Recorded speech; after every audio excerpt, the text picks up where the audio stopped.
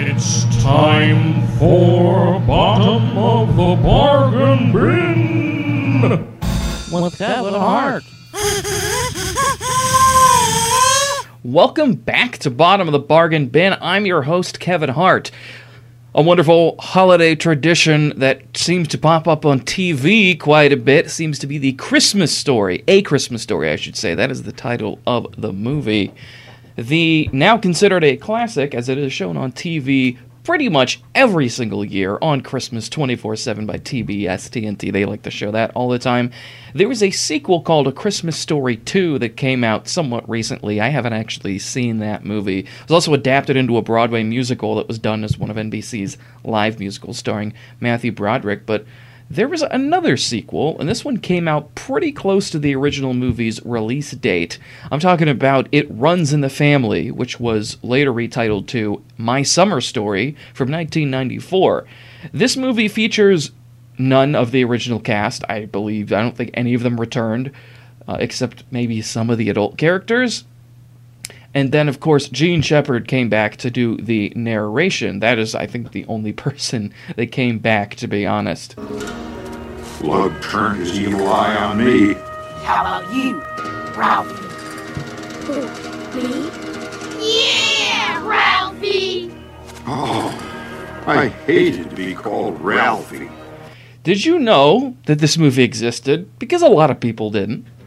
A lot of people I know didn't. I didn't know this movie existed until it came on TV. There used to be a channel that was one of those over-the-air channels called This, which showed a lot of obscure movies owned by MGM. It was one of my favorite channels. It's unfortunately gone away in recent, just past year.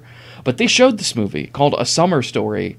It might have even been titled at that point still It Runs in the Family. And I had no idea what this movie was about. It just kind of had the channel on in the background, and this movie came up. It's like, wow, this narration. I was with one of my friends. I'm like, this sounds a lot like A Christmas Story. This sounds like Gene Shepard from A Christmas Story. And I looked it up, and yes, this movie, A Summer Story, is indeed a sequel to the original Christmas Story. And I thought, well, why would they make what are you going to try to make a sequel out of? Well, A Christmas Story does come from the original book, and that original book had many chapters in it. Of course, many of them had not yet been adapted into movies like A Christmas Story had. So, A Christmas Story 2, It Runs in the Family, is based off one of those chapters about his summer and how much he loved dueling with tops, as you saw in the last clip there. In fact, let me play it again, where he is about to duel off against this bully who nowadays we prefer them, I guess, as Beyblades, let her rip. You'd throw off the Beyblades, but no, they had, of course, those are based on the original spinning tops that these guys had. Lug turned his evil eye on me. How about you, Ralphie? Who, me? And there are also some references to the original movie, some of the ha-ha-ha, nostalgia bits where his mom tells him he's going to shoot his eye out at one point, and just little things like that. Is like, oh, I think they even reference it at the beginning of the movie about, well, the Ice Age had gone away, and he's in school. This starts off in school where he had yet to do his book report, and he does a book report on a very dirty book that he gets out of his dad's room that was under his bed. So the teacher confronts him, and it's this scene where he lies and he gets caught, but it's this oddly intense scene at the beginning of this movie in regards to his book report. Get that book home! Did you enjoy the book? No. I was definitely starting to sweat up my corduroys. Yeah. It was a pretty funny book, wasn't it? I knew that this was a loaded question. No? That's good. I had guessed right. They had chosen to go with the truth, and it worked out. A long shot for sure. Ralphie spends most of the movie on the summer vacation.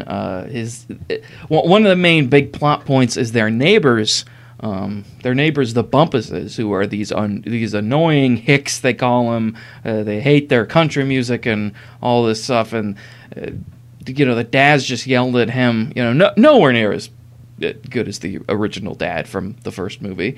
He's yelling at him. Get off of my property. And he's blasting classical music at them at one point. He blasts the Ride of the Valkyries at them, which a little anachronistic maybe. Obviously, Ride of the Valkyries came out long before this movie, but using it as some sort of war cry wasn't until the movie Apocalypse Now came out. So that's just a little detail there, maybe. But anyways, here's some of the conflict that goes on between these two neighbors. Never you mind about my car. Where's your permit? Where's your 204-77042? Huh? I thought so. You don't have a permit to build an outdoor public convenience. Well, you wall-eyed, citified idiot. That ain't no puny conveyance right there. That there's an outhouse. Clip cut off there, but... And then the guy spits tobacco on his foot. The whole movie, they're going back and forth, and eventually, out of nowhere, the neighbors move out. No fanfare, no anything. They're just out of the neighborhood. There's a whole subplot with Ralphie's mom and how she keeps going to watch these movies, and they're like old Betty Boop cartoons they're showing in the theaters.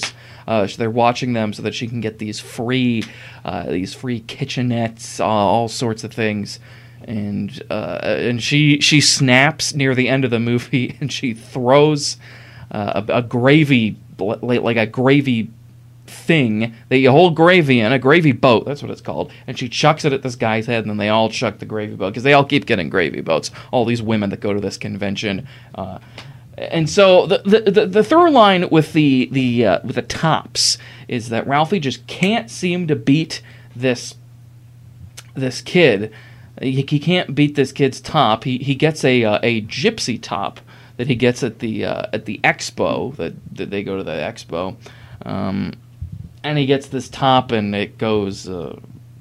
At the first, he gets an imported Chinese top, and that one loses. He gets the gypsy top from the expo, and it goes underneath the when they're kind of dueling in the streets there, in the streets, like outside of school.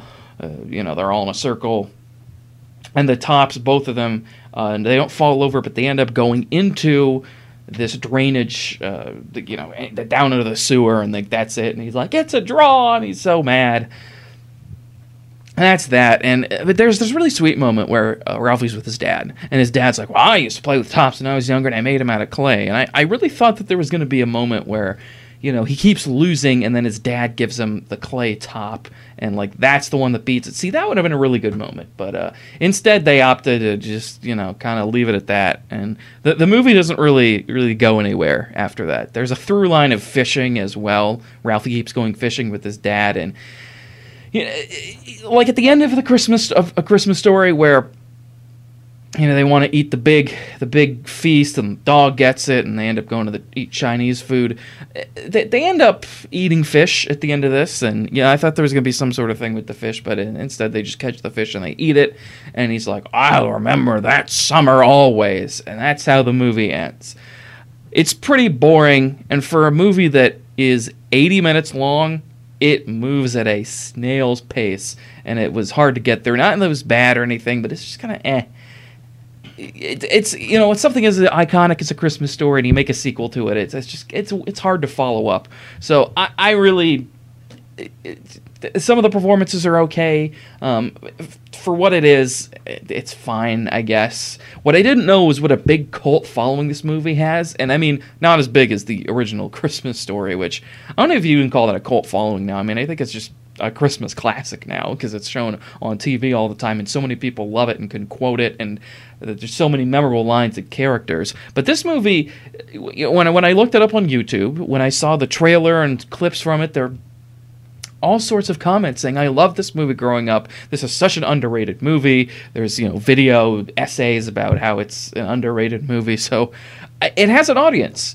There's definitely some funny moments in it. And it was unexpected at how much people like this movie. I didn't personally. I didn't think it was that good of a movie.